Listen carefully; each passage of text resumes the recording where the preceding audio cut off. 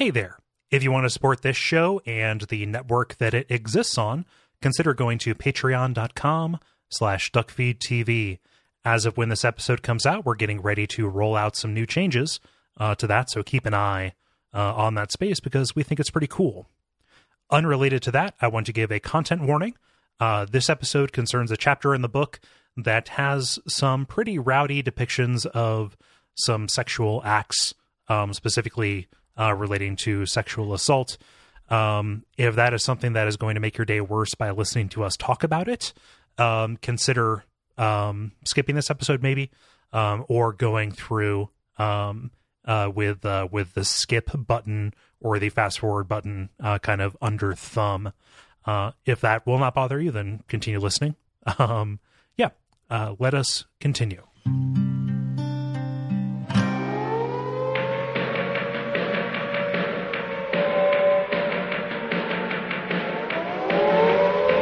Welcome to Radio Free Midworld, a podcast about the Dark Tower series of books. My name is Cole Ross, and today I am joined by Autumn Greer. Hey, that's me. Yeah, and by Jeremy Greer. Hello, I'm here as well. Yeah. Have we had both of you on an episode together?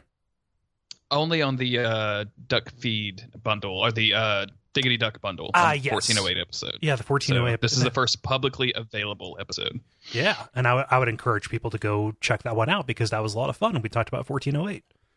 Yeah. But it is great that you're both here because this is an incredibly exciting chapter of The Wastelands, Door and Demon, the conclusion of the first book in this book, the Fear and a Handful of Dust, right? And this is a good one, too. I don't know how y'all feel about it, but I love this chapter. I love it. Yeah. I was very much looking forward to this. Like when I first read this, way back when, and by that I mean about 7 years ago, this was kind of the height. I didn't know that it would get any better than what we see at the end of this section. It's surprising that your notes are so detailed for someone who read it for 7 years ago. These are really good notes, Cole. Good job. Well, I mean, I've read it multiple times since then. Don't ruin my fan fiction. This is my headcanon. You're ruining it. Oh yeah, I'm calling these notes up whole cloth from the ether, from the mist 7 years ago. Not oh, good. Are these actually the notes from all the toasts that you have with all of your like high school writings? Like, are these your actual high school notes for your book report? No, I wasn't in high school 7 years ago, although sometimes it feels like it. Oh no, Autumn, just scroll down. You can see that Queens of the Stone Age logo that he drew at the end, right above of the circle in the mansion. Yep. I really drew a connection between that and certain tracks off of Rated R. So let's get into it because this is a really action-packed chapter, probably the most action-packed that we've seen since the end of the drawing of the three. And we ought to get started. So last time, as we took a break from Roland, Eddie, and Susanna traveling through the forest, we instead turned to look at Jake for the first time in a long time, living his life in Manhattan in 1977, slowly going insane as he leaves school and finds a vacant lot with a very important rose and a key whose very presence seems to kind of ease his mental anguish from being both alive and dead at the same time. And this is kind of his first step toward reuniting himself with himself. It's confusing. Go listen to the episode. And his last thought as he's sleeping is to kind of send this transmission into Roland's world, actually to Eddie, who is going to serve a very important role here. The message is, tell him to grab the key. The key makes the voices go. Before we get into the body of the chapter, I've done something that I've done before, which is kind of disentangled some parts of this story for linear discussion. This is a chapter that goes back and forth with some frequency, and if we were changing gears all the time, it would actually be very confusing, and this episode would go on forever.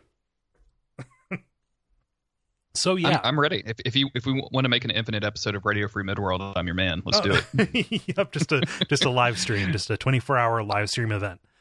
I've got this lifetime cleared, so let's go. Let's do it. Yeah.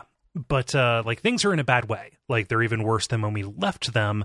And like I said, Eddie takes takes a pretty large role in this. And Autumn, I know in the past you have said that like, hey, this book is really the song of Eddie, right?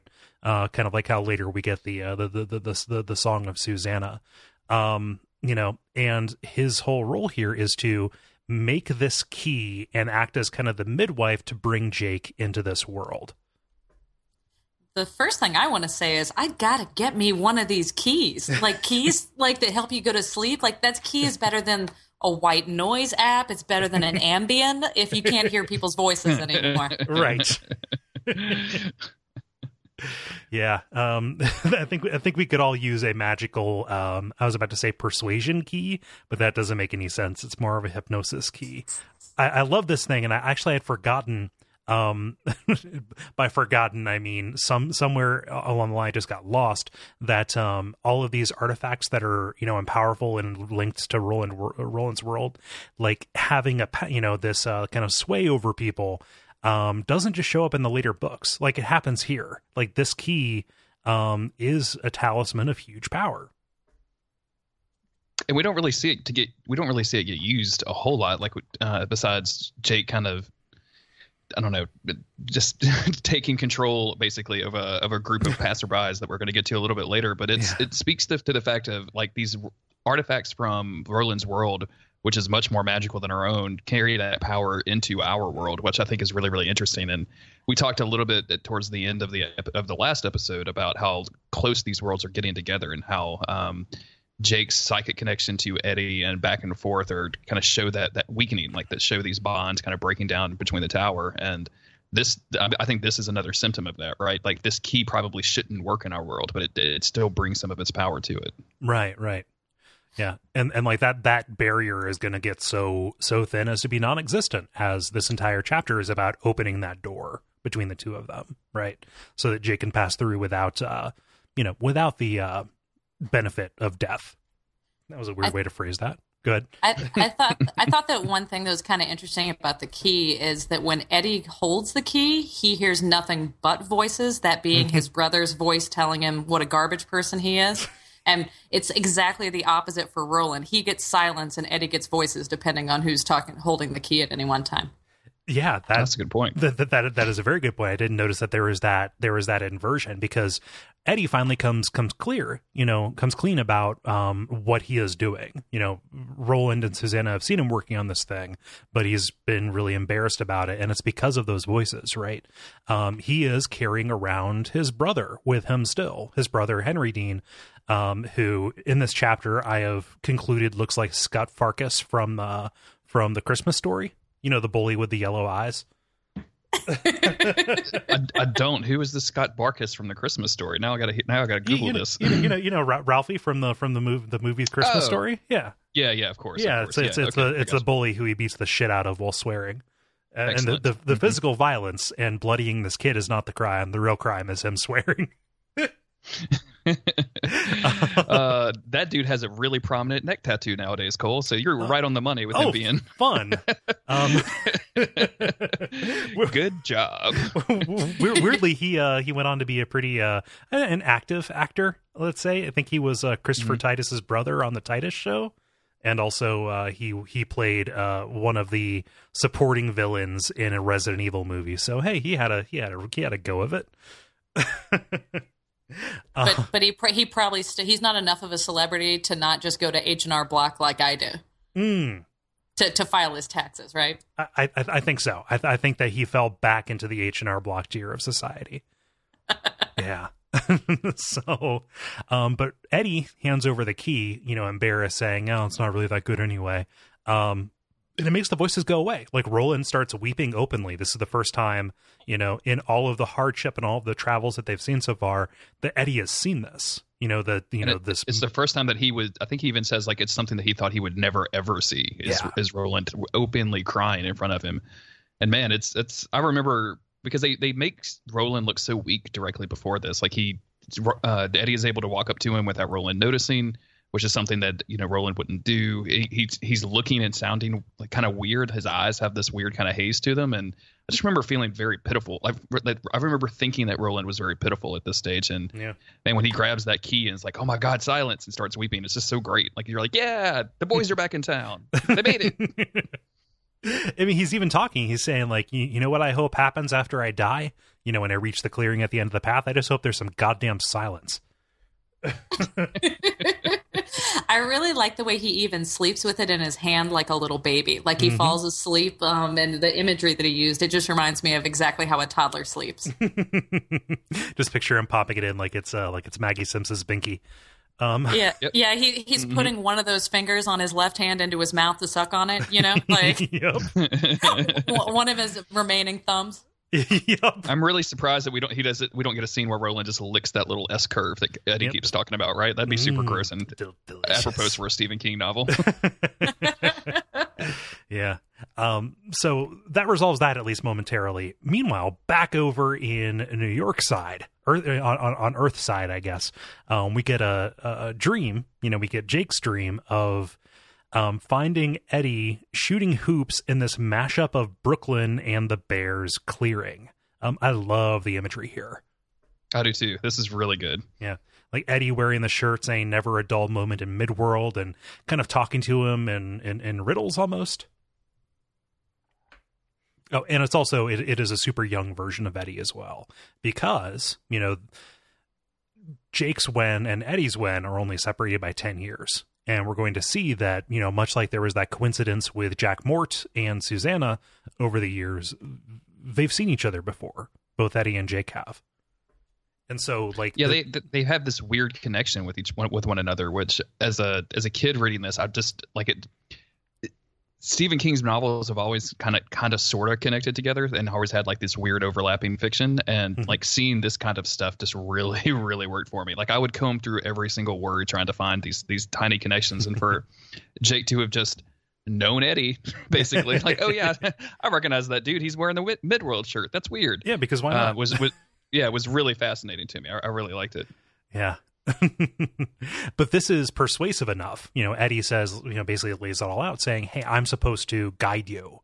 I'm supposed to take you where you need to go, but you need to make sure that I don't see you, that Henry doesn't see you, because he's kind of a real dick. And when he gets nervous, he, starts acting weird. So just kind of hang back, will you? But he's got his mission, right?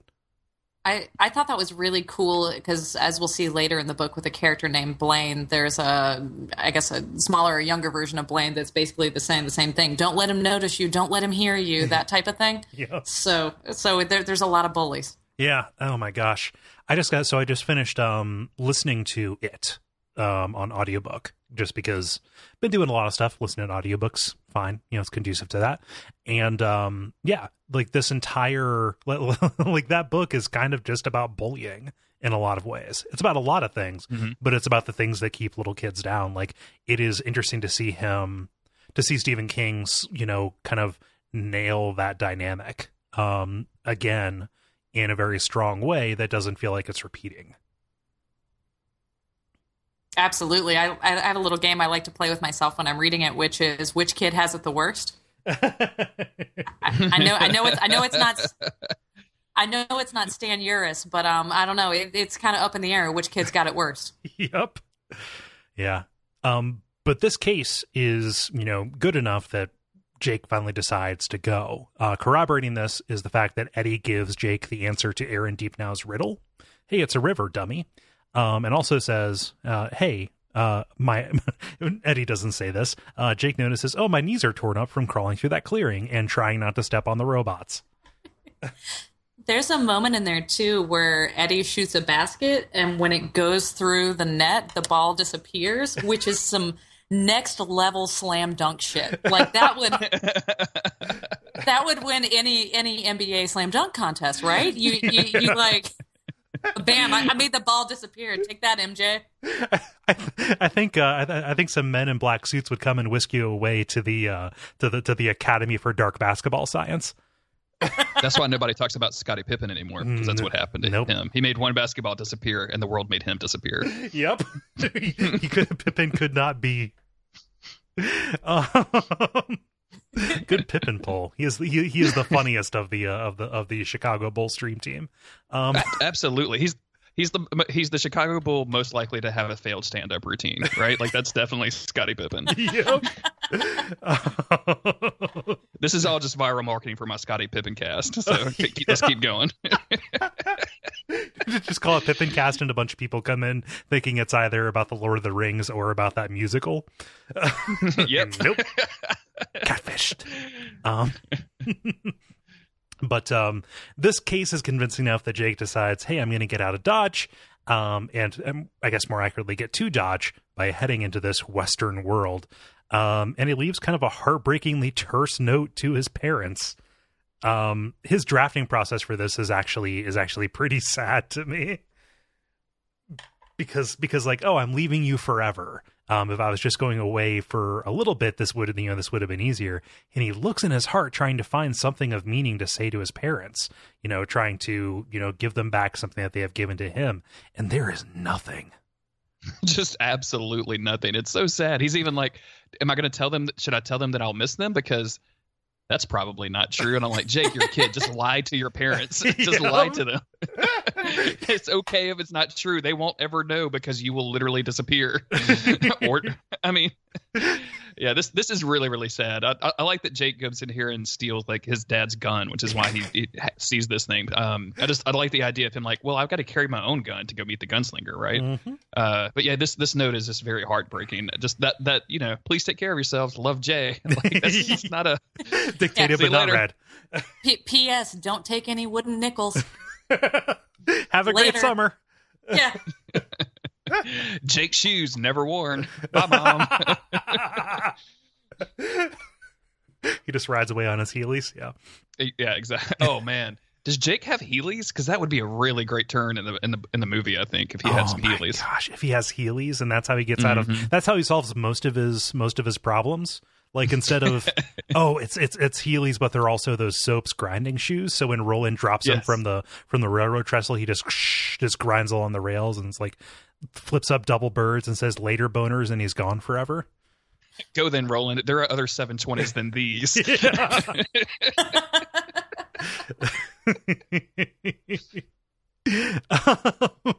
So smash cut to Midworld again, because as Roland and the gang are kind of going through the forest and getting to the end of it, they find the remains of an old coach road, and they get a history lesson about the old ones who built this gigantic thing.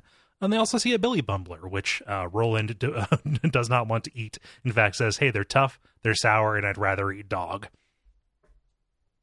Well, we should probably mention what a Billy Bumbler is. These are going to be important later on. But these are like... it's really inconsistent the way they describe them. It's like a cross between a dog and a raccoon, but with a coiled, springy tail and eyes that have rings in them. Am I missing something? No, I can picture the body of it, but I've never been able to picture the tail. I just haven't seen any kind of mammal or marsupial with a curly tail. Yeah. I guess a pig, but that's a tiny tail. Yeah, it's like that's like a corkscrew. These are described as like bed springs. I don't know. I don't get this. In my head, this has always been kind of like almost like a ferret creature, like a bigger ferret, basically, with like a real expressive face. Because I've never really understood exactly what Stephen King is going for with this creature. So you picture that little fox that was riding the dog in that Dark Crystal movie, right? Yeah, absolutely. Yeah. I never really thought about it, but sure, yeah, let's go with that. Are you thinking of? I don't mean to. Well, actually, you hear it, but the Labyrinth. Where he's like the medieval knight, and he speaks in a real shrill voice. I guess maybe I missed that because how old were we at the time, Jeremy? I was probably in my early 50s then.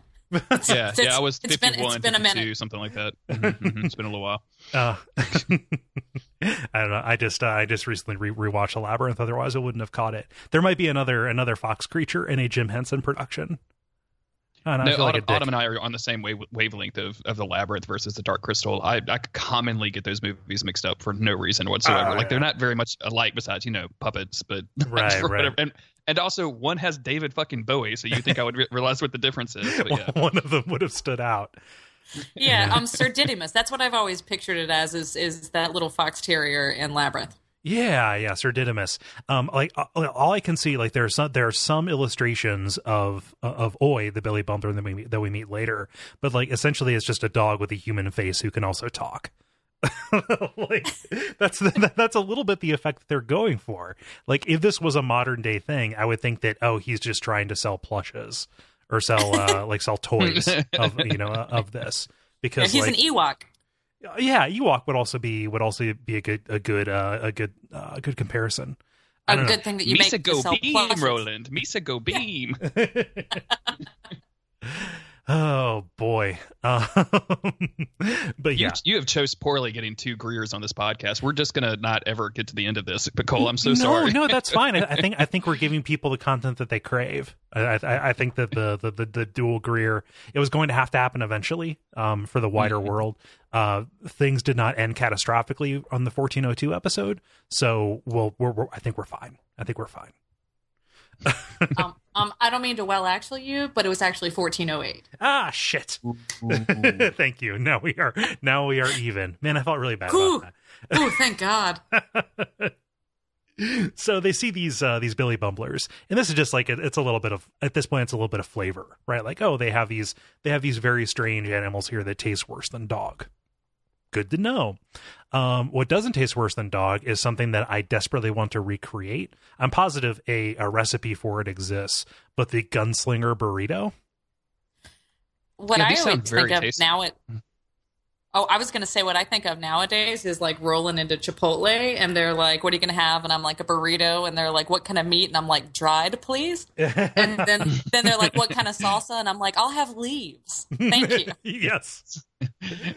And a dollop of your cheapest olive oil, please, so I can wrap all this together.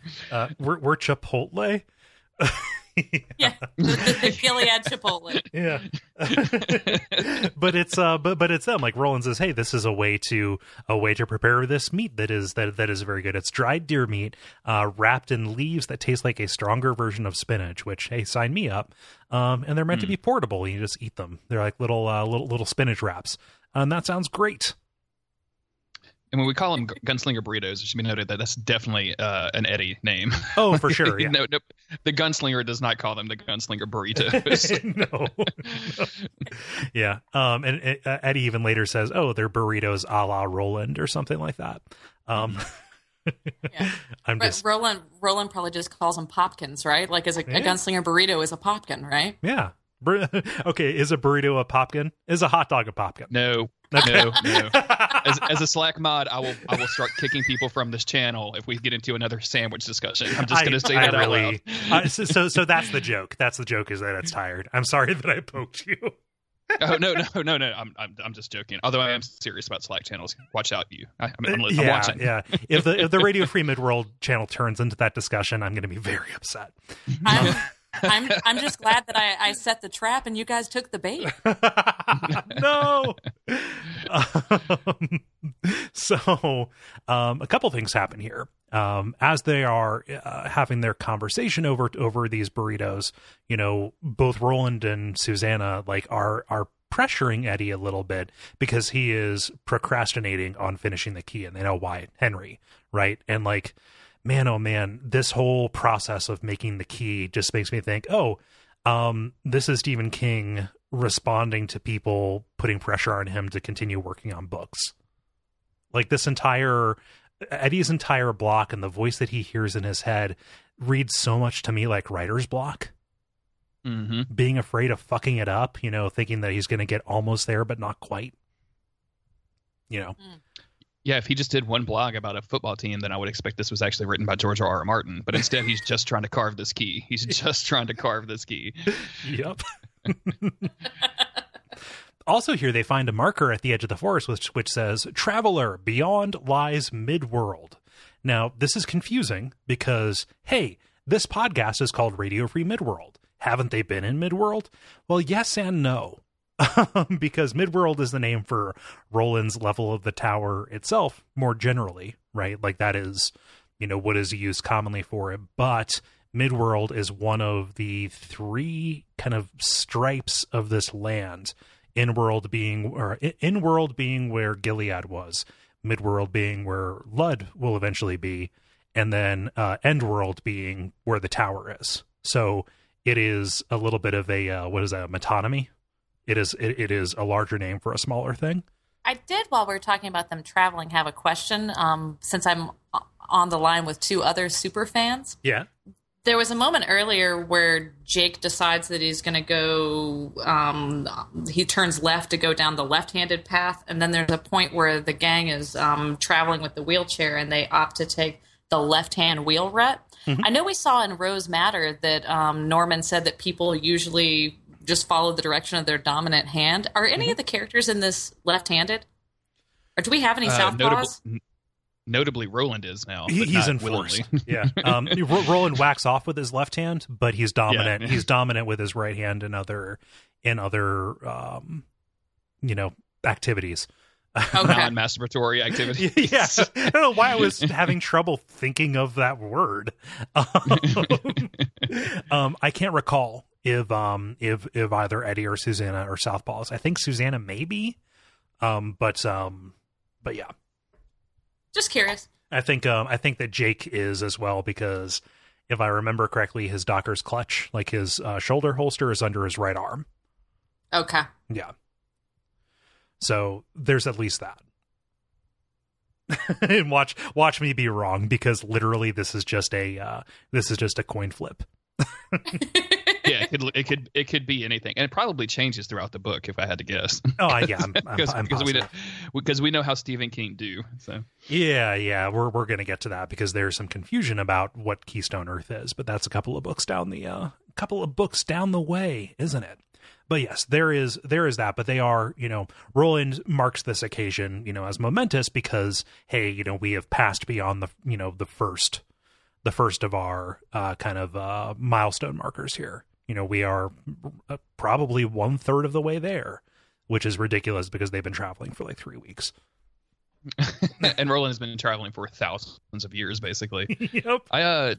Roland gets kind of emotional right here, right? Like he's like, I just can't believe that that I've made it this far, or whatever. And it makes me think, like, Roland, what did you expect was going to happen? Like what?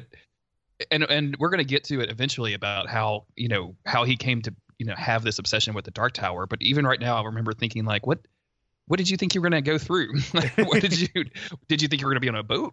Did you think that there was going to be some sort of like express lane? Yeah, was there going to be some kind of magical train that took you almost all the way there? Yeah, and so it's interesting to me that he sees this and is kind of surprised by it, when I would have sort of expected him to know what was ahead of him, at least to a small degree, especially once they get on the beam. So, but I like it though. I like that there's this huge marker here that separates worlds. That's really nice. So. Yeah, I mean, so there's another read on that, which is, given all the hardship and everything that he's been through over, basically everything since the fall of Gilead to now, he never should have made it this far. So that could also be the disbelief as well. But he is pretty excited about seeing the River Send. Holy shit, it's the River Send. I never thought I'd see it. Like, what are you talking about? It's got to be like one of those things where you're on a vacation, like with your parents, and you like cross a state line, and you're like, wow, Texas, here we are. But like, you still have 800 miles to go. Like it feels like you're doing something, but you're really not. It's momentous, but you're really not there. Right. Who knows? But like, things are different. They can see pretty far. Eventually, we'll get to what they end up seeing. But everything is kind of focused around this task of making this key.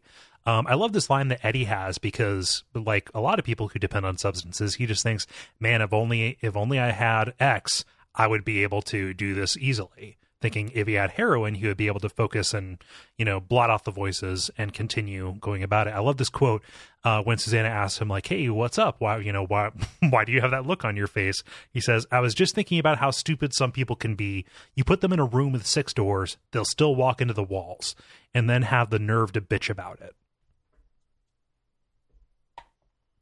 That is an excellent quote. I crack up now, I guess, being a modern reader, with Eddie's thinking that some heroin's going to help him finish that key. Because I have to imagine that that's what everybody on Pinterest is thinking. Like, that's what I'm thinking. Like, I just had some heroin. I could craft the shit out of that. Yeah, people don't know that Pinterest is just the legitimate front for the Silk Road.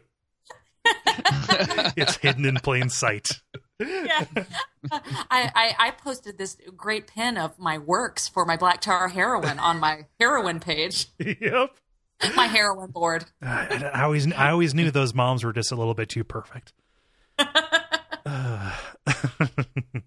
These are the keys I carved after doing key bumps. Let's go. Yes. I really like this. In a room with 6 doors that still walk into the walls. I really like that quote. It's something that I think a lot of people have experienced, of just being like, why do I keep doing these same stupid things over and over again, even though I've been given the opportunity so many times to not do them. So it's just Stephen King has a way of expressing things that just really, really gets me, and this is one of them. When I read it again today to kind of catch up with the show, I just remember like turning it over in my head several times and thinking about the way it sounds and just really, really liking it. So a good metaphor is a wonderful thing, and it kind of encapsulates a lot of kind of what Eddie is going through, and to an extent what Jake is going through as well. You have the doors there, you have them being trapped and kind of trying to break out of these old hindrances that they had before, right? Like Eddie, no matter where he goes, he has carried not just, the demon heroin on his back, but carried his brother around on his back as well. Like, he is stuck in these patterns, no matter how many doors he's presented with. He's in a different world and he's still walking into the same wall. Yeah. That is really clever, because I guess with that line as well, he's obviously been through a couple doors. This whole book is about pulling somebody through another door, and I guess you're right. He really hasn't gotten out of some of his mindsets. He's still stuck in the room, no matter how many doors he goes through. Yep. So let's talk about what they see when they cross this ridge, because it kind of lays out most of what we're going to be encountering. The first thing, way off in the distance, is a skyline that looks a little bit like New York. And this brings up some complicated feelings. Both Eddie and Susanna notice the similarity, and they have different reactions because, they have a complicated feeling about how much they actually miss New York. Whether given the opportunity, they would go back. And both of them kind of know that they wouldn't, because this is where that this is where they need to be now. I like this too, because go ahead, Autumn. I was just going to say what I really liked was Roland's description when he's talking about what the city represented, that it was the things we were trying to hold on to, like truth and light, before the darkness overtook us. I have to imagine that what happened was they wiped the climate change data off of the Midworld EPA website. That Yep. That must have been the start of what brought it all down. Yeah, they so Ludd pulled out of the Kala Accords. Perfect. It was all over. It's the fucking nightmare world we live in. Bango Skank was just a tweet that was interrupted by a staffer. Unfortunately, that's the thing that isn't really told in the books, but I bet Stephen King would definitely write nowadays. Oh, of course. Exactly. My new deputy of communications, Bango Skank. Yeah. Oh, jeez. I like this because Susanna and Eddie both kind of have the same thought. They're thinking about the city differently, but like Susanna looks at it and is like, I would give anything to see the skyline, the Manhattan skyline from such and such bridge. And then she thinks to herself, no, that's actually not true. I would be here in Roland's crazy world because of Eddie. And Eddie kind of has the same thought of like, this is the reason that I'm here. But I just like the fact that these two are just so incredibly in love in about 5 minutes. Like and God bless them. God bless the both of them, because if it happens for you, it happens for you. But man, like it's literally been like 10 minutes, and I know they've been through a lot, but still. Yeah. I really like Eddie's kind of next thought, which is, trying to picture what is there. He thinks, it may be inhabited, that may be full of Americans, is what he thinks of them as. He's thinking of right-thinking people.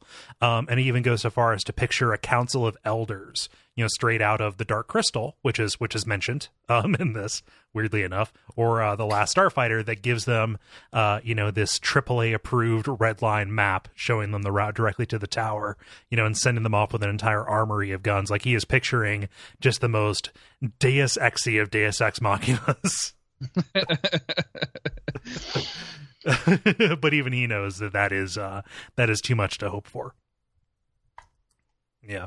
It's heartbreaking knowing what they're going to find there, because both of them do have some form of hope about what is going to await them in this, in this civilization, right?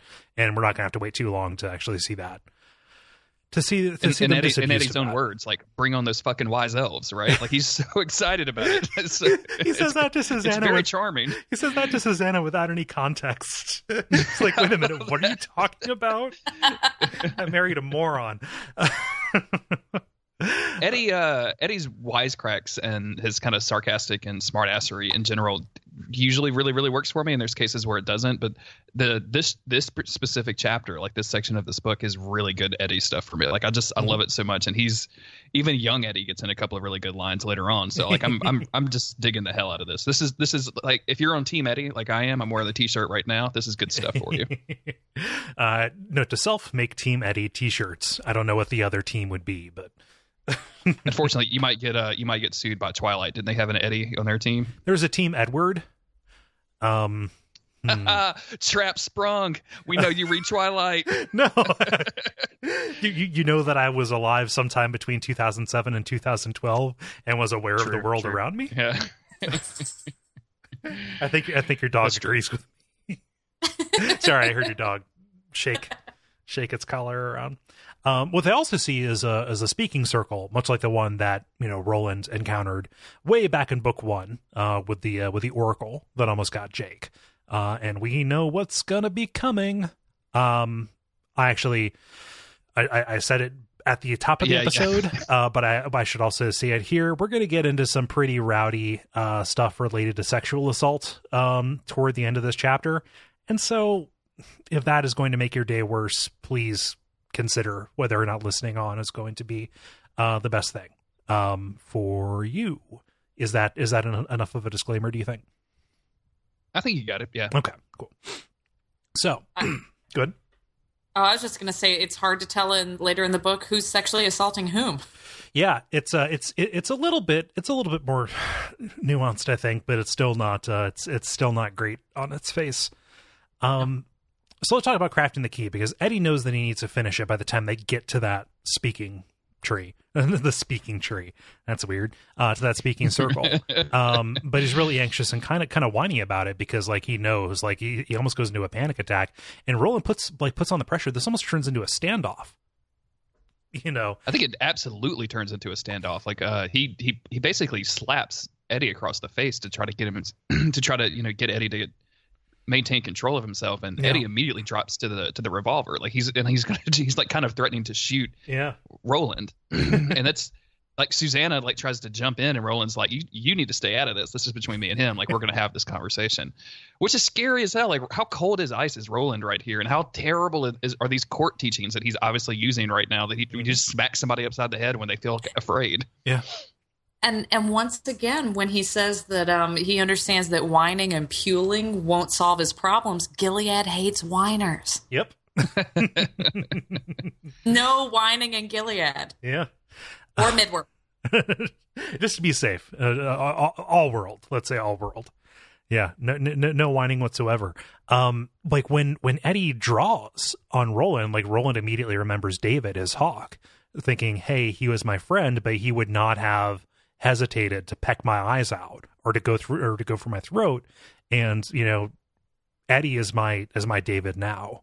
And Eddie is the new Hawk, and he could turn. So like, this is really a gamble to try and straighten him out. He gets the admission. I'm afraid, you numb fuck. Don't you understand that? But like, Roland needs to get Eddie to recognize that he's brave. He's done much more than this. But it's like, out of all the trials that they've had so far, the one that is giving Eddie the most pause, and something that I kind of put together, is that Eddie's role, his gun, the gun that he slings, is creativity, right? Like, yeah, he's a good shot, but Susanna like surpasses him in that. We see here that like his entire role, the like when the cold, when the cold clarity falls over him, the goal he's trying to complete is one of creation. And, in the next book, at the very beginning of that, he is a gunslinger with his words. you know, with his mouths and with his, let's say, his own particular flavor of riddles. But it's like, it doesn't just have to be, it doesn't just have to be, you know, a gun that you sling, right? Like this is his role is to create. It's something a little bit more ephemeral, right?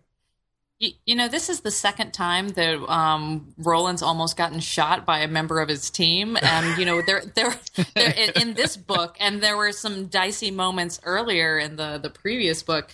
What is like suicide by cop is a thing. Like, it's like Roland's trying to commit suicide by quartet.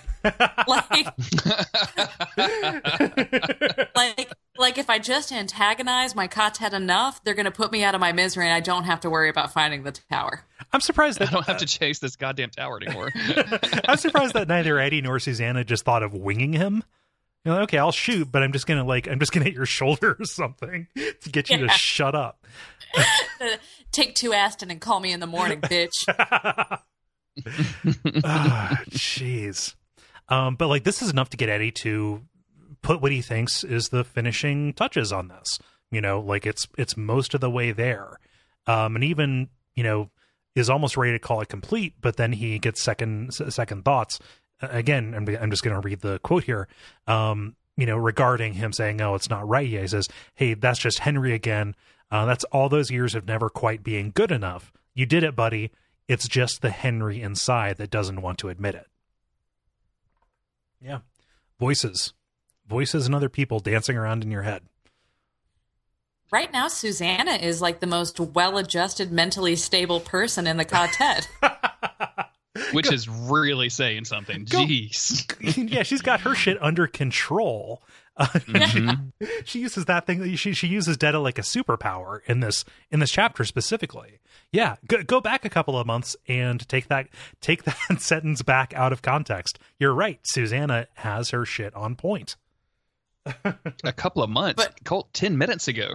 Yeah. It feels like no time has passed whatsoever. I know I keep saying 10 minutes, and I'm doing that as a joke, people. I don't mean literally 10 minutes, but it really feels like no time has passed since, you know, they drew her into this world.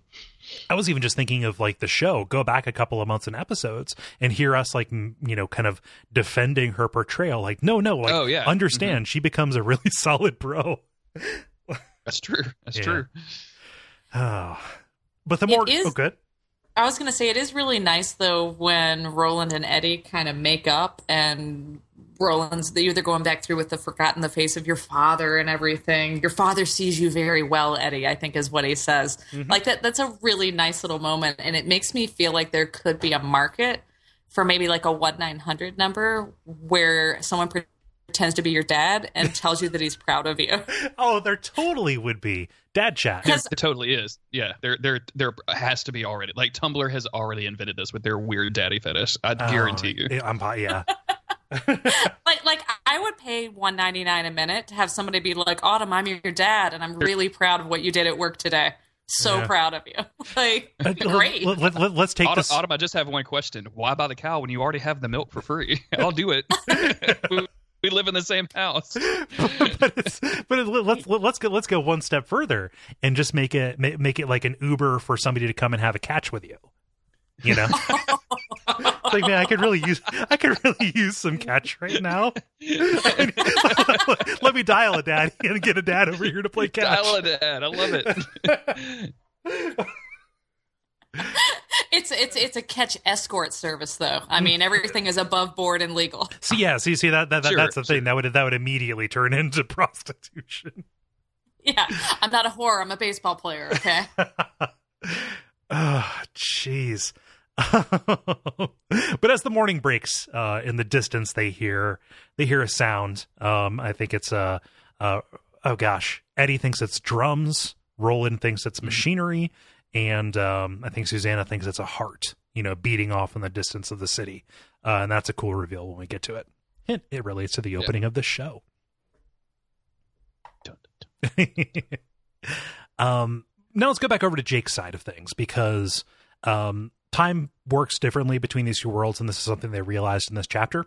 But, you know, I think it's like what one of them moves slower in relation to the other. What has been several days for Roland, Susanna, and Eddie has been, a few hours for Jake as he, heads out of his house and starts walking kind of subconsciously southeast, trying to make his way into Brooklyn from Manhattan. And he has himself a nice little day out on the town.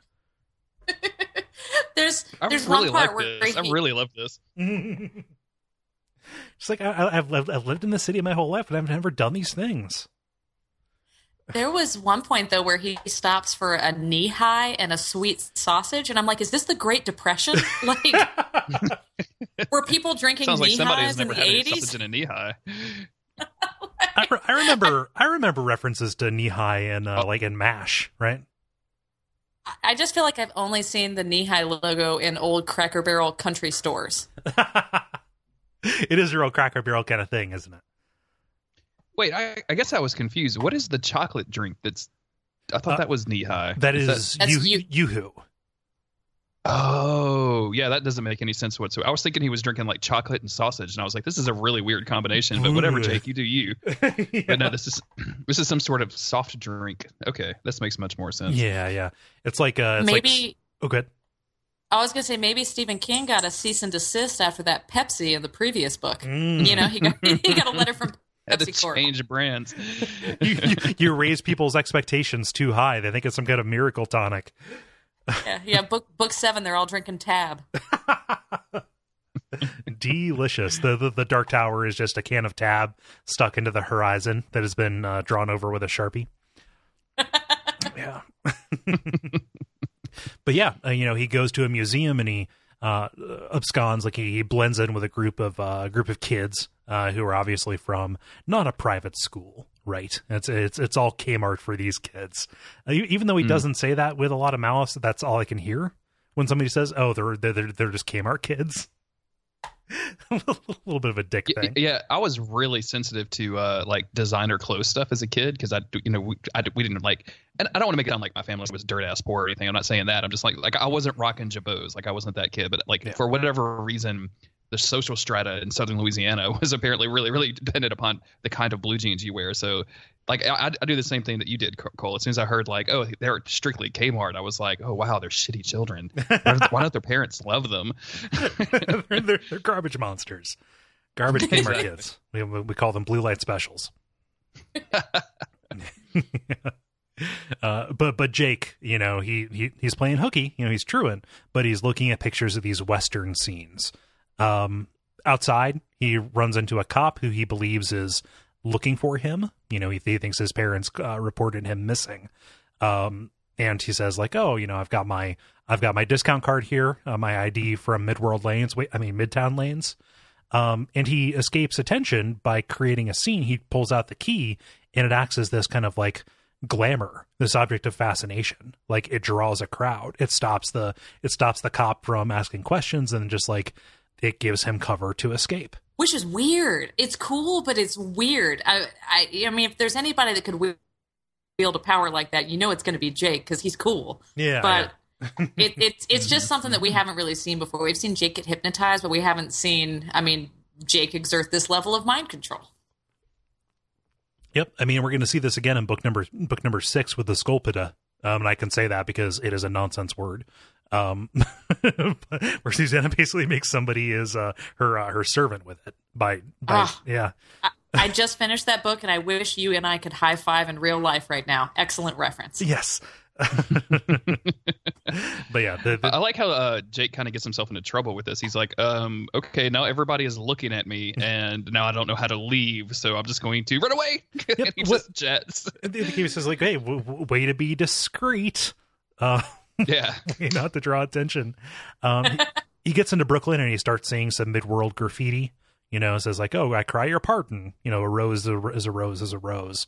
And he eventually gets close to near where Eddie lives, to the point where he is admiring some pictures of Clint Eastwood outside of a theater and sees Henry bullying the ticket girl. Henry sucks. Henry's a piece of shit. What a shitbag Henry is, y'all. Jeez. This dude, like, why would you steal someone's paper and then, like, slap them upside the head with it? You piece of crap. Like, you're a dog turd. You're just miserable. He torments this woman, and when she gets upset, he says, "Oh, you must be on the rag." Like, what a piece of shit. And like Jake's got him clocked, right? I love this quote because it feels very apropos. You know, Jake, on looking at Henry, says, "It was the face of a kid who would think at the height of hilarity to douse a cat's tail with lighter fluid or feed a bread ball with a fishhook planted in the middle to a hungry dog." Asshole. I'm glad you got decapitated. Asshole. Yeah, seriously. You deserve to die on the nod singing Johnny Cash. Yeah. You giant asshole. And you know, and like for making Eddie's life miserable, like, I don't know, just like this bully character. I can't stand it. What I like about the quote that you just said too is there's a regular bully that makes fun of you, but there's an edge to Henry that's to the point of, I mean, you could chase a cat or throw rocks at it, but like the lighter fluid thing, it's just on the edge of violence, like where you don't know what to expect with him. I thought that was really evocatively, I guess, described. Wait a second. Let me do something here. I'm doing some last minute comparisons here. Oh God, I thought you were about to bully me. I was getting scared. Jeez. No. How strange. I was like, it's weird that I didn't draw this connection before. But the bully in It, Henry Bowers. Oh, he's his twin. Yeah, he's a twinner. Oh, what a garbage twin. Oh, interesting. Yeah, that's really funny. Wow. Twins. Twins. There we go. Huh. I can't believe I didn't draw that connection until now. Huh. Yeah, he's a piece of shit. and like Eddie is kind of managing him like he's a he's a psych patient or something. Like his heart isn't really in. He's like, "Oh, stop torturing that woman, Henry." And when they go and play basketball, you know, Jake is following them because like he recognizes Eddie as the kid from his dream. Like when they're playing basketball, like Jake notices that Eddie is like blatantly letting him win, even though Henry is the, you know, like missing layups. You know, it bounces up and it doesn't even hit the rim. Like he just, you know, Henry, if he plays well, he knows that he's going to catch shit. So this is the only way that he can get through without being hassled. You know, you could probably write a whole set of lyrics for this scene with the Fresh Prince, right? Like in Co-op City, Eddie born and raised on the playground was where he spent most of his days. Yeah. Like you could probably do the whole thing. Yeah. And then some Greys that were up to no good started making trouble. Yeah. Wait. I got in one gun fight and my car got scared. Yeah. And said you're going with rolling through a door in the air. Yep, there we go. There you go. You nailed it. Nailed it. Yeah. The license plate said Crimson and there was dice in the mirror. Nice. Nice. Ooh. Go to the Radio Film Midworld YouTube to see a fully animated video of the... Kidding. A fully animated, like, full-length music video, that would have to be a milestone tier. Wait, Cole, did you retain animation rights for the Radio Free Midworld podcast? Fuck! Oh no, I sold them away, Cole. I sold them with the novelty hat rights. Damn. Yeah. Damn. So, with that in mind, we also have a little bit of psychological torture as, you know, Eddie is begging Henry to take him to this spooky house that he's seen and heard about, and Henry turns around and says, "Oh, didn't you hear there were some teens who were found dead with all their blood gone? In that house, you know, where I'm going to take you. Bye." Yeah, this is the blood gone thing is just so kids fucking with kids, right? Like this is just the kind of stuff that people would just make up or hear about and then embellish and to pass on. I love it so much because like it instantly goes into like vampire. Your mind goes to vampires or crazy weird mummies or, you know, death rituals or whatever, but like it's all just like made up kid stuff, and it's exactly it. We keep talking about it, and this whole section of the book really, it just really makes me think of it so much with these like young kids doing some horror shit. I love it. Yeah, well, I mean, like the mansion is explicitly a reference to the house on Neibolt Street. You know. Like it's like I don't know. It might just be because I decided to, you know, listen to that book that I'm drawing these connections, but it's definitely there. Yeah, but like, so you say, hey, the blood being gone may be like, oh, Henry's just fucking with him, but like knowing what happens in book 5 and beyond, like, that could be in play. Like, and also Henry like gets deadly serious when he mentions this part, like this is something that he actually heard, and it might not be the thing that he is might not be the thing that he's making up, you know. Jeremy, are you taking notes on this for your supernatural crossover fan fiction? Oh, yeah, that's already written, Autumn. I don't have to take notes on it at all. This is done and done. Yeah, I tried offering notes on that before. He is not hearing it, Autumn. Nope. Don't send me unsolicited emails. I'm just like Marvel. Like, don't send me unsolicited ideas in the mail, because I will just return them unopened. Because I have my own shit that I'm doing. It's a liability thing. It's not that you don't care. It's not that you don't think. Not that I don't good. care. Yeah. I would love to read it one day. Yeah.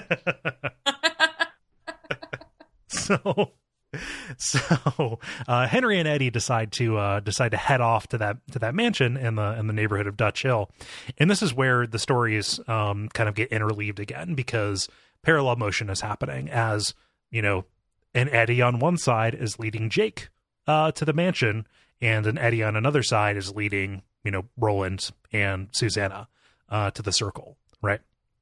So we're going to be ping-ponging back and forth. Sorry about the confusion. We will try our best to keep it separated, but they are they are on opposite sides of a very thin wall at this point. And when they get to the mansion, not the mansion. Fuck! I just said I was going to make it not confusing. When they get to the circle, Eddie notices that it smells exactly like the old mansion did. Like he can smell the plaster and the rotting furniture and all of that. And even Jake on the other side, when he gets to the mansion itself, he can notice this kind of eye-watering smell, saying like, oh gosh, it was like a beastly zoo smell. Let me see here.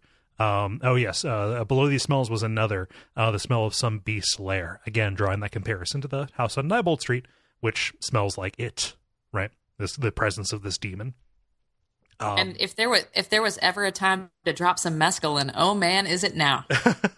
Because things are about to get real. You're not going to need to see forests burning on the horizon. It's going to be much closer, because like they roll up. Eddie needs to do his business inside the circle, and because the way these circles work, guess what? You have invisible demons who are going to come and use sex as both its weapon and its weakness, right? So Roland's like, all right, if it's a lady, I'm on deck, and if it's a dude, you're on deck. And Susanna says, well, what if it goes both ways? And like, well, we'll both work together, I suppose. And very specifically, Roland tells Susanna to call up Detta in order to kind of like cope with this, in order to be a more formidable force to kind of take the psychological brunt of what is going to happen when this demon emerges, again, invisible, appearing just as, the eye-watering smell of gin and juniper, and running straight at her, right? I feel like Roland could have helped out a little bit more. I know he pulls Jake up a little bit later, but for, like, Eddie's carving a door, Susanna's doing what she's doing, Roland's sitting on his dead ass for most of this. Yeah, he's supervising. like throw a hand out or something, Roland, like... I mean, throw a hand out. Jesus Christ. Throw a hand out? I don't know what this means. I mean, just like, help it along, I think is what she was saying. I'm assuming my dirty-minded wife was talking about throwing a hand out. Oh, yeah. Oh, yep, there we go. Yeah, there we are. Yeah. I mean, it just seems like a real short straw kind of thing. Like, oh, whoops, it's a dude. See ya. Like, come on, Roland, get it together. I'll be over here holding up the tarp so Eddie doesn't get wet. Yeah, put me in, coach. Like, yeah. Roland already knows that the most erogenous zone that a speaking demon has is behind its knees, and yet does not spend any time on the knees whatsoever. It's really ridiculous. Yeah, it's a real fuck you to Susanna. It's a real fuck you to Susanna. This whole thing reads really weird to me. Like, we've seen this with Roland in the first book, where he had to subdue the speaking demon by fucking, basically, and this is the twist on that. And I really feel like Stephen King is trying to be, and of course not at the time, because we didn't use that kind of language at the time, but nowadays he's trying to be very woke, right? Like this is Susanna reversing the rape. Like, so this demon kind of attacks her, and then she takes over and doesn't let it go, and it can't leave because it's so helpless with this lust. It can't stop unless it specifically lets this demon that's continually having sex with her go, even though it's kind of wounding her physically and psychologically because there's this psychic bond between them. Mm-hmm. I don't know if I particularly like this, and it is what it is, and it's kind of brushed over pretty quickly, and I think that's a lot of my problem with it. And I don't want to jump ahead too much, but mm-hmm. I mean, I guess spoiler alert: our heroes come out okay at the end of this. So, but it's right after this. Like Eddie's not kind of weirded out about this. Susanna seems pretty okay about it. It's going to have some repercussions in book 4, but we're not really there yet. And for now, like as soon as all this is over with, they're like, "Yay!" and they just go about their quest, which. I feel like Eddie would be like, I mean, are you seriously, are you okay? Like, it's everything fine? Like, do we need to get a doctor? Do I need to, like, you know what I'm saying? Like, am I reading that wrong? Or what do you think about this? Because it is a bit strange that they never discuss it again. Maybe that's more representative. I mean, we did talk about it for a minute, but maybe you're like, okay, this weird thing happened. We had to do some magic. No one ever talk about this again. Yeah. But it seems weird when that's your common law wife to do that. You know? Yeah. Mm-hmm. It's something that King has done before and kind of does every once in a while, which is have the woman make this kind of sacrifice of herself by using the power of the fact that she has the equipment to have sex, with, whatever male presence is there. No spoilers for it, but people know about that infamous scene. Like there is, there is a sacrifice that is made in that is, specifically sexual, and it happens again here as well, And is there anyone in existence that isn't a little bit scared of Detta? I mean, she's terrifying this sex demon too. Roland was scared. Everyone's scared of her. Yeah. I literally think that is the out that King was trying to take, which is, well, it wasn't Susanna who was taking this trauma, right? It was Detta, but the act still happens. It's still there. And you would think that there would be some, I don't know, not like dwelling, but a little bit of a repercussion psychologically after that, because like, this sounds like a fucking nightmare. Yeah. And the justification of, like Detta, this is something that Detta, I mean, not this, but Detta has a history of leading men on and leaving them with blue balls. Like she would go attract these men at clubs and kind of work them up and then abandon them and almost be excited at the idea that they would get mad at her and try to attack her. Like that was the kind of damaged personality that Detta was. And now she's using that against this demon. And it's just, like at the end of this, she even says like she won, like she's still the undefeated like parking lot queen or something. Yeah, like she uses some weird undefeated terminology. champion of the Roadhouse. Yeah, there you go. Yeah, with Patrick Swayze, there was a sequel that nobody ever watched. It was the Roadhouse to Havana Nights. They both converged. It was actually a crossover. Wow. Fun fact. My stepdad actually has a background role in Roadhouse 4, which was filmed in North Louisiana. So wait a minute, what? Random. Yeah, I know. Okay, I know, well, man. I'm whatting. I got a phone call one day. I am whatting at like five different parts of that sentence. I mean, it's cool that it's cool that your stepdad was in a movie. Like that's real neat. There was a Roadhouse 4. Apparently, they just kept making those films. Just like they just kept going to whatever garbage direct to DVD at a truck stop kind of release. And Louisiana for a while had like a bunch of tax credits for filming movies. So it was really easy to like film movies in Shreveport, and they were looking for biker looking dudes. And Autumn could attest that my stepdad is an extremely biker looking dude, like 6'7", ponytail, tattoos, the whole nine. So he's got the ZZ Top beard. Oh, nice. Yeah, totally. Yeah. So yeah, like he was in. Anyway, we're getting way off topic. I'm sorry. No, back to the brutal sexual assault. Everybody. Yeah, why not? Well, wait. Just to tie it in, there is a little part there when they're introducing Detta into this speaking circle nightmare, where they say she had legs in those days, and as the song says, she knew how to use them. That's a ZZ Top lyric, right? I think. Yep. Nicely done. It is. Yeah. Mm-hmm. Huh. Yeah. ZZ Top is just spread throughout this entire thing. Huh. I guess it's not the song of Eddie. It's the song of ZZ Top. Yep. Oh man, the song of Dusty Hill. Yeah. It took me a minute there to pull that up. I know the one guy's last name is Beard does not in fact have a beard.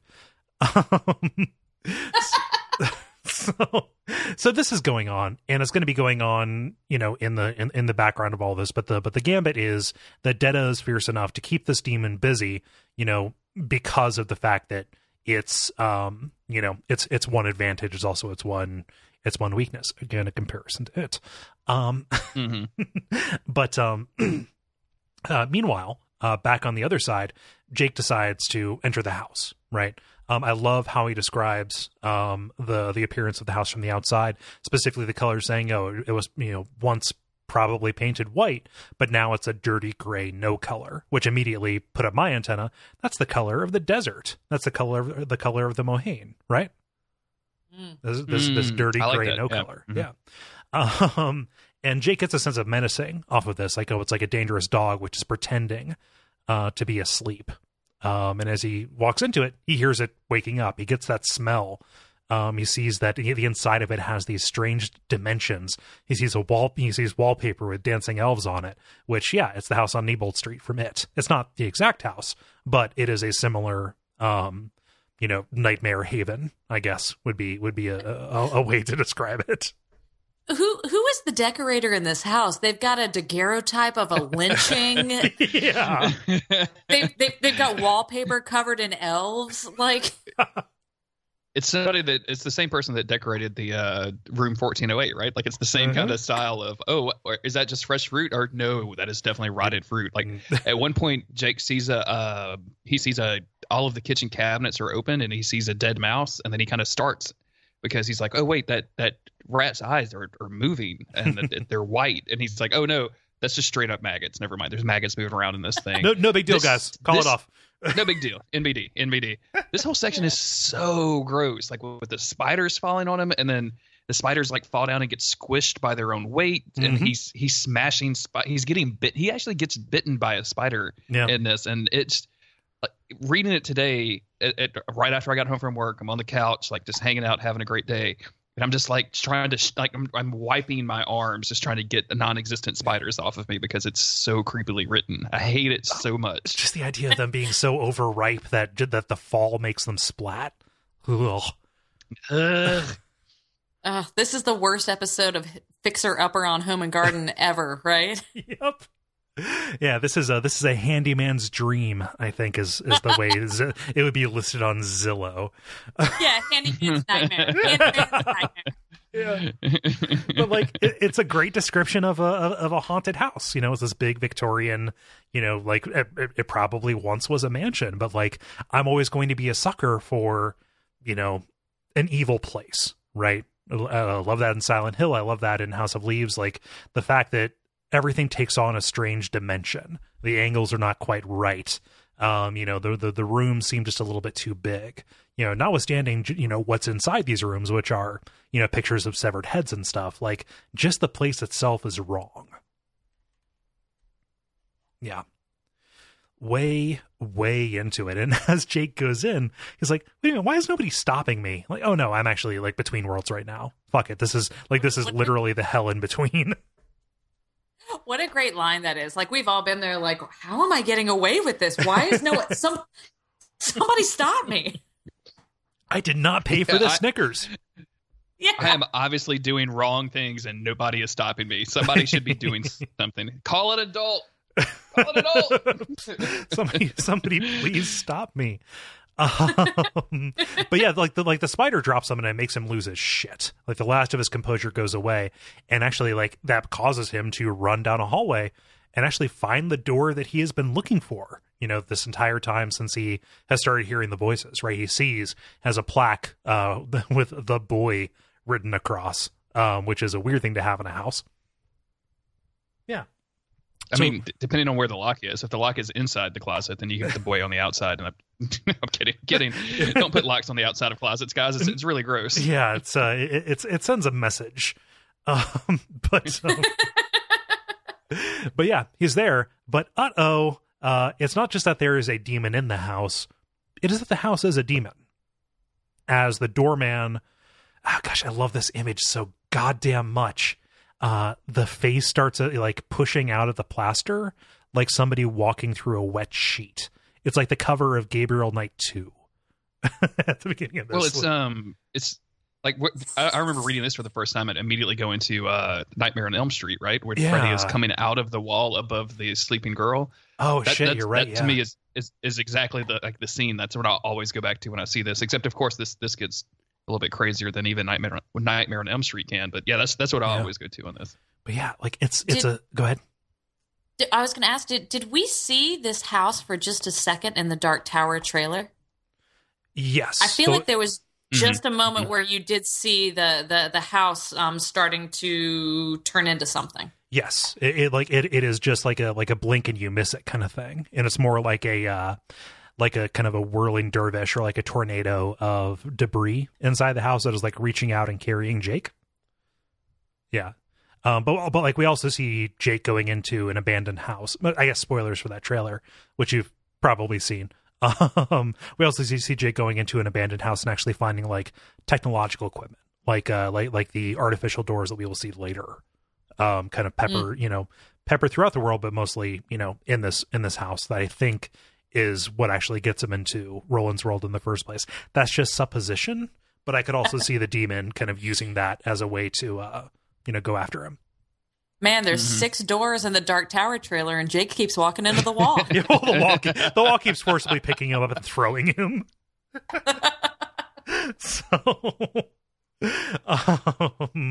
But yeah, this plastic face starts emerging like Freddy, from the wall, and actually like its body starts assembling out of the debris from the house around it, like. The wallpaper, one of the elves turns into like a tattoo on its forehead. And this is gigantic as well. Like it's, one big arm that is free and reaching out, grasping for Jake as everything else is kind of building out into the rest of his body. And this is the time pressure on Jake's side as he has to fight this off. But oops, he dropped the key. What a doofus. You doofus. Jake, you doofus. Come on. Because it wouldn't be a horror movie if somebody didn't, drop the key while they were fumbling for the lock. He's 11. Come on. Okay, yeah. I have watched enough horror movies in my life to know that any kind of important item, you just want to strap that shit to your wrist. Yep. Like get a little static, where there's anti-static lines, and just have it. As soon as you drop it, you just snap it right back into your hand, and you're done. That's all you got to do. Go to Hot Topic, get yourself a wallet chain. Yes, Jake. Please, Jake. This can go on our fake Facebook wall for Jake, Cole. Come on. Went to Hot Topic today. Bought a wallet chain for my special key. for my special hypnosis key. Also an Avenged Sevenfold t-shirt. Key. Yeah. Sevenfold. I love the moment when Jake's scrambling and nothing's working, and the house actually eats little man's pants. Mm-hmm. Oh. Yeah, because she just grabs him and pulls off his pants. Yeah, he eats it. It reminds me, we were talking about Chipotle earlier. It reminds me of when I accidentally eat the foil without meaning to, and I'm like, I wanted the burrito, now I have foil in my mouth. Like, he ate little man's pants. Yeah. This that demon better be careful, or else he's going to die of appendicitis, or I guess water cooler inflammation or water heater inflammation. Yeah. So, but he manages to get the key back up and opens it up, but he finds that no, this is like one of those conjoined hotel rooms because there are 2 doors. Mine is made of wood. This other is made of earth. It's actually kind of bizarre. I love the inversion of space between the 2 of them. Me too. Anytime you do stuff like this, I absolutely love it. Like when you're jumping through doors and coming out at a different angle on the other side. Yeah, love that shit. It's like Portal. It's exactly like Portal, which Autumn, I'm sorry, I know you have yet to understand Portal, but despite my many attempts to explain Portal to you. but like it's very much the same thing. Like even though Jake is looking through this horizontally, the door that Eddie has drawn and is working on is oriented vertically. So he is looking at the bottom of Eddie's door, even though he is looking sideways. Like this whole world is orthogonal, right? And unfortunately, we encounter my arch nemesis worms again. I suffer through the spiders. Now Jake is staring at this big thing of dirt that's full of worms. Oh yeah, worms and roots. Are worms a sensitive subject for you? I don't care for them. Yeah, they're pretty bad. So there's that. And while this is happening, people from the outside see the house crack down the middle and start pulling inward, like it's kind of imploding on itself, which, sign me up. That sounds great. Mm-hmm. It sounds great when you're across the street and not involved at all. Oh, I'd still run. Like, I'd take a picture, say neat, like Bender, and then I would run. But I really like the guy that parked, got out of his truck, looked at it, and was like, "Wow, this is really weird." And was like, "Oh no, wait, this is really bad weird." Got in his truck and just hightailed ass out of there. That was really, really great. Yeah, and I like the guy who was walking along and he saw it, and then he was like, "Wait a minute, what?" Then he rubbed his eyes, then he threw down his the brown paper bag with the bottle in it. He's like, "I won't drink ever again," and then he walks away. It's such a stereotype. I love it. Like, I'm surprised that the bottle in the paper bag wasn't just a little jug that had XXX on it. Yeah. You know? Mm-hmm. So on the other side of the door, we have Eddie, who is trying to work on this, but the key is not exactly right. So maybe that little bit of Henry, maybe he had a point. I guess Eddie should have just carved a little piss pot for his teeny peeny, just like Henry suggested. Yep. Everything Henry said was right. Every single thing was right. Yeah, you would have a piss pot right now, and instead you got nothing. So, and again, we have these two different fights going on. Eddie is fighting his own inner demons. Is like, oh no, you fucked up. You know, who knows? And Jake is on the other side, swinging around like Indiana Jones on a chain, kicking at the demons. Face. And again, he's got no pants. Yep. He's just wearing his little boy briefs. He's got his little He-Man underoos on, like. Because he's 11. Absolutely right. You're accurately describing the situation. But I love this. What happens on the other side with Eddie? You know, he's beating himself up, and after all this time of being tormented by voices, you know, of his brother, of his mom, the gunslinger cold drops over him.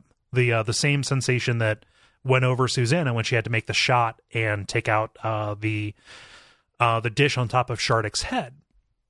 This clarity, and you know, all of the other voices fly away, and he hears his own voice. You know, you saw the shape of the key in the fire, you saw it again in the wood, and both times you saw it perfectly. Later on, you put a blindfold of fear over your eyes. Take it off, and look again. It may not be too late, even now. And with this pep talk that he administers to himself, he goes full surgeon, reaches over, says, "Scalpel," and then corrects his error by shaving off a nearly transparent piece of wood. He was that close. What I'm saying is, Eddie is damn good, and I want him to make me a chair. I guess in that case, I should walk back what I said earlier. Roland did throw a handout to help things along. Here's a knife to finish the carving. There you go. Yep. But this is enough.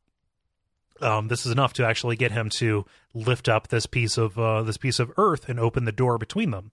And something bizarre happens. I guess I never paid that close of attention to how things resolve, how they actually get rid of these two demons, right?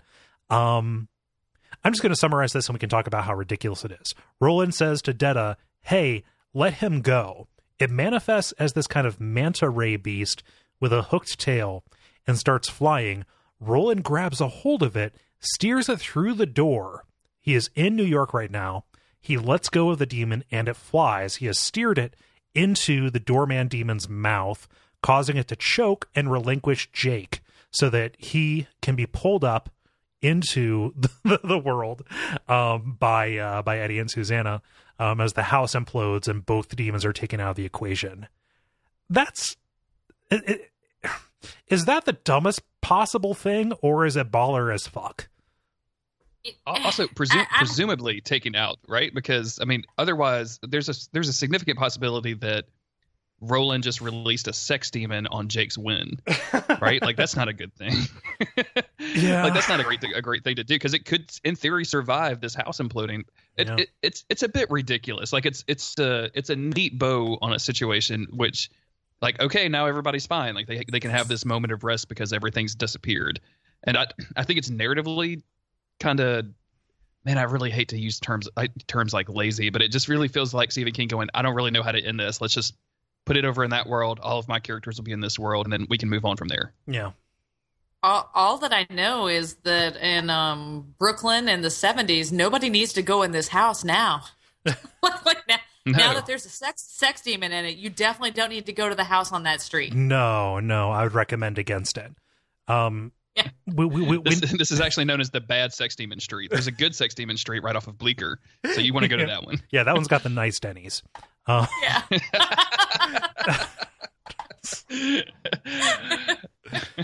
La Quinta, I mean sex demon, and also next to Denny's in Spanish. Wait, you've heard that joke too? I've always heard it as La Quinta is Spanish for next to the highway. That's a good one too. Better. Autumn, I think Autumn told me this. Yeah, Autumn always says it's Spanish for next to Denny's, so that's pretty good. Nice. I did learn that from a middle-aged man. So I can't. I did not invent it. It was somebody at a Denny's, I think, when I was like doing a sales trip or something. He was like, "You know why they call it La Quinta?" And I was like, "What, old man? I don't know." So gotta credit my sources. Yeah. Thanks, old man. Yeah. So this whole process, thanks, old man. What do you think, Cole? You didn't really comment. Do you think this is badass or not? I don't think it's badass. I think it is suitably goofy for this series. I was going to say that we didn't talk about a line earlier that Eddie said, which is where Eddie actually mentions the phrase Deus Ex Machina, and he's like, I associate that with like B movies and comic books. Mm-hmm. I associate that with Stephen King novels. Yep. And it seems like a little bit Deus Ex Machina to be like, oh, look, the sex demon went through the door and we never have to worry about him again. Goodbye. Yeah, it's pretty Deus Ex Machina. All I can see is Roland had to get the last laugh on this. Like, it was one final thing to seal it all up. And because of the proliferation of these sex demons and where they arise from, I have to imagine there are others in our world and when. So I don't know how bad I feel about one being there, because they're kind of all over the place, as we find out later. I am a bit baffled, but I don't know that this is the appropriate time or place to talk about it. Probably the time and place to talk about it is later in books 5, 6, somewhere in there. But this isn't the sex demon that Roland saw originally, like shifting aspects or anything, right? Is this a new sex demon that it's fine to just send to Jake's world? Yeah, this is a new one. Mm-hmm. Cool. Because this one is overwhelmingly like masculine, is what is how how Detta describes it when it comes into the speaking circle. Yeah, she's overwhelmed by its masculinity or whatever, which sounds really gross now that I say that out loud. So sorry. That smells like gin. Yeah, those are the two scents that Brute Cologne is based on, right? Gin and juniper, huh? Yeah. Yeah, just like the famous Snoop Dogg song, Gin and Juniper. Yeah. So I think the mechanics of what you're talking about are explored later on. I believe that these are two different demons between the two of them. Yeah. Moving on beyond that, this whole thing has been a very unsubtle metaphor for birth, right? Even back to when they were talking about, like, oh, he said knife like it was scalpel, like he was in an operating room delivering a baby, talking about if the key wasn't carved perfectly, Jake would surely die, just as a baby who was delivered with the umbilical cord wrapped around his neck would die. The fact that this demon has kind of partially unclothed Jake, and he emerges into this world pulled out by the hair, bleeding and battered, into this, wet and scary world. It's all there. Like it is not very subtle. But it's still there. Like they have merged the two timelines, and, they kind of have this moment of being reintroduced to each other. Does this rebirth, I guess, metaphor work for the two of you? Because I mean, you're right, Cole, that it's very not subtle. Roland calls Eddie a midwife several times during this entire section where they're trying to get Jake out of this. Yeah. There's a description where when they come out of this door that they literally say they come out of it as if they were being birthed. Like it's not subtle at all, but I don't understand why they have to do it. Like it's, to me, like it's this process is emerging more than a birthing. Does that make sense at all? What I kind of took away from it, and this might be reaching a little too far, but there was a line earlier that we didn't mention where Eddie is talking about being nervous about the key, and he says, like, help me find some guts. That's my wish. Like, help me find some guts to try and finish this key.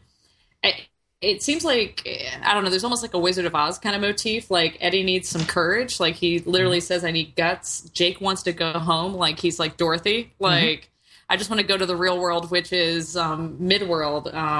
I don't know if Roland needs a heart or if Roland needs his mind back, like he needs brains. Yeah. but it's Jake just wanted to get home so badly, and I guess it might be a ham-handed womb kind of motif, but he just wanted to go home to the real world. Yeah, I mean, there's definitely. I mean, you're not off base because like the Wizard of Oz stuff is laid on super thick later on. Yeah, I didn't. I just. Oh, good. I just don't know what because we even have like a Billy Bumbler that's like Toto. I just don't know what Susanna needs and how she fits into the motif. Yeah. Does she need a heart? I don't know. I don't know. Susanna has always been the kind of the odd one out because Eddie is definitely Cuthbert, and Susanna shares Elaine duties with Jake. Yeah, her role. I forget because there definitely is a Wizard of Oz scene later. I forget what she is cast as. Yeah. Oh, I don't want to jump too far ahead, but Susanna is an average, right? She's a maiden, a mother, and a crone. Like she's a Susan, a Rhea, and a Mia. Huh. Yeah. I don't know. Yeah, she definitely is a very ambiguous character in those archetypes. Yeah. The birthing thing is fine. I think that it is done with a certain amount of, I don't know, thoroughness. Like the motif is built out and complete. You have somebody, emerging with effort and help from others into a scary new world to actually fulfill their purpose. It is an emergence, but it is assisted and it is dangerous. Between the two of them, like, you basically have most of the elements of childbirth there. Somebody's actually having sex in the corner. I feel so badly for that doorkeeper house guy because he had one job, which was eating a kid, and he blew it. Yeah, he had a demon instead. You had one job to watch the door and eat any kids that come to your house. He's got spider eggs on his face. Yeah. Oh. But Jake goes first to Roland and says, you won't let me drop this time, will you? And Roland says, no, not this time, not ever again. But he doesn't really mean it. He still will put the tower over Jake. Like, he says it, but he doubts, But sometimes that's what a father has to do, is say something they're unsure of, in a way that makes somebody else believe that they're sure of it. It just, as somebody reading this again and just strongly identifying with Jake and just, wanting Jake to be okay, right? Like, I just want to protect him, as the young teenagers say nowadays on the internet. Just protect him. Hearing like Jake say, "You won't drop me anymore," and Roland saying, "Of course not," and then internally he looks into his heart and he realizes he'll do anything for the Dark Tower, which is basically the way the text reads. It's like, "Fuck you, man." I think that was kind of my turn on Roland a little bit. Yeah, Roland's great. I love Roland, but like, wow, like already, like give this dude a week of just pure love, and then start thinking your bad, weird thoughts about the tower. But he instantly goes back to the tower every single time, and it shows you how driven and how obsessive he is about it, and how a lot of this stuff is kind of his own fault in a lot of ways. That the things that are going to happen eventually. Yeah. I just man. Oh, I'm sorry, Jake. I'm sorry. I'm sorry you fell in with such a monomaniacal shithead. Yeah. You chose a poor father figure, man. Like I'm. I was going to say there is a perfect Office moment in here, right? Where Roland says, "Oh my God, I would never drop you," and then they cut to him with the camera and he's shaking his head, just silent, like, "Oh my God, we'll be friends forever." They cut to the camera and he's shaking his head. That is a classic. What the hell? Mahiri. What is Mindy? Kelly Kapoor. That's Kelly Kapoor. It's a classic Kelly Kapoor moment. Just looking at the camera and shaking her head. Nope. Ryan, I'm pregnant. Nope. Oh gosh, psych. And meanwhile, Susanna and Eddie are like, "Hey, yo, you're a kid, aren't you?" And he's like, "Hey, we met before, haven't we?" "Yeah, well, welcome again." Is your dad a what does he say? Does your dad own a train company? And Susanna starts laughing like, "No, he's a dentist. What are you talking about?" I don't understand that one bit. I don't know. Maybe not growing up in the part of the century that Stephen King grew up in, I cannot readily identify train manufacturers. Maybe Holmes is a kind of train. I have no idea. But like, yeah. Well, no. This is the choo-choo thing, right? Because it was her. Shit. The kid's name was Susanna. Mr. Martin's name, the president of the company, his daughter's name was Susanna. Yeah, Holmes. Yeah, fuck. Okay, yeah, I totally missed that. Huh. Oh, when he comes here, he says, "Oh, you haven't gotten to the train yet." Kind of ominously. Yeah, and so the chapter ends again with Jake's composure. He's put on a very brave face, even though he's had a big day. But he hugs Roland again, and he finally, starts weeping. And we end, this chapter and this section of the book with another reminder that no, nothing is certain. He's still not sure if he's going to have to sacrifice the boy again. And Wastelands is the coolest. It's just the coolest. It's so good. Just like when I first read this, the combination of the bear attack and the house attack, yes, it's not subtle. Like, it is a ridiculous outsized horror thing. Outsized was kind of the word of the week when we talked about that particular chapter. It's back again, but it is a kind of horror and a kind of metaphysical fuckery that I'm like way down for. Like, my jaw was just agape when I read the section at the start. Yeah. But yeah, like how about you guys? Like, this has been a ride. Any final thoughts on this, Autumn? I guess that I am me. The quartet is the boys, and we are cracking into a cold one, which is the second half of the book. Those are memes, y'all. Yep, Those are memes. We are dating ourselves. It is May 31st of 2017. Yeah, that meme has been good for like 2 days, so it's going to be dead in another 45 minutes. Oh, definitely. Like, we're recording this like 2 weeks, I think, before the episode comes out. But you're right. We're about to crack into like. There is something there, right? With the boys, some lobsters on the beach, like cracking into a cold one, which is Roland's hand. I mean, there's a lot going on here. Yeah. All the pieces are in place. Jeremy, how about you? I mean, again, I talked about this last episode, and I'll say it again. This book just moves at the first, and we get so much of a glimpse into things that are happening in this world, and the cosmology of this universe expands so greatly during this book that I just can't help but love it. I love all of this stuff, even this weird speaking demon, sex demon thing. Like, it works within the confines of the novel, and I don't find myself minding it that much. I just, man, like, Jake is so awesome, and Jake and Roland being together is such a great moment. Like, you feel like these two family members that have been, distant from one another have reunited, and we actually like almost have our full quartet together. Like, we think at the end of this book we have our full quartet together, and oh man, like all of this stuff is so good. Like I feel like when I listen, especially when I listen back to these episodes, and I'm over enthusiastic about it. But y'all, I actually just really like this book a whole lot. Like it's not me just being super excited. Actually, it is just me being super excited about this book. Let me rephrase. Yeah, but it's, you know, justified, right? Like there is a tremendous amount of cool and affecting stuff, and you get to see these characters kind of being the highest, best, most active versions of themselves, right?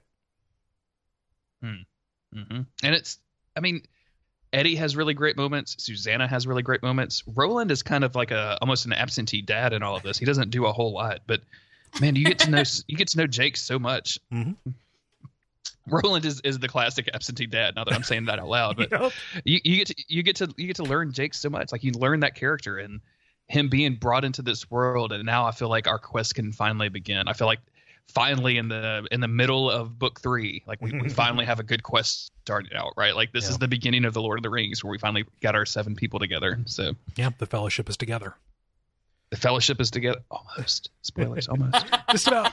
and like it's almost together. We just need somebody to run out of the woods and say, "Hey, you want me to come with you?" Okay, sure, why not? Yeah, exactly. But yeah, I love the way this chapter is constructed. You know, we undid a little bit of that by disentangling it, but like it is, you know, these 2 parallel narratives that are converging, right?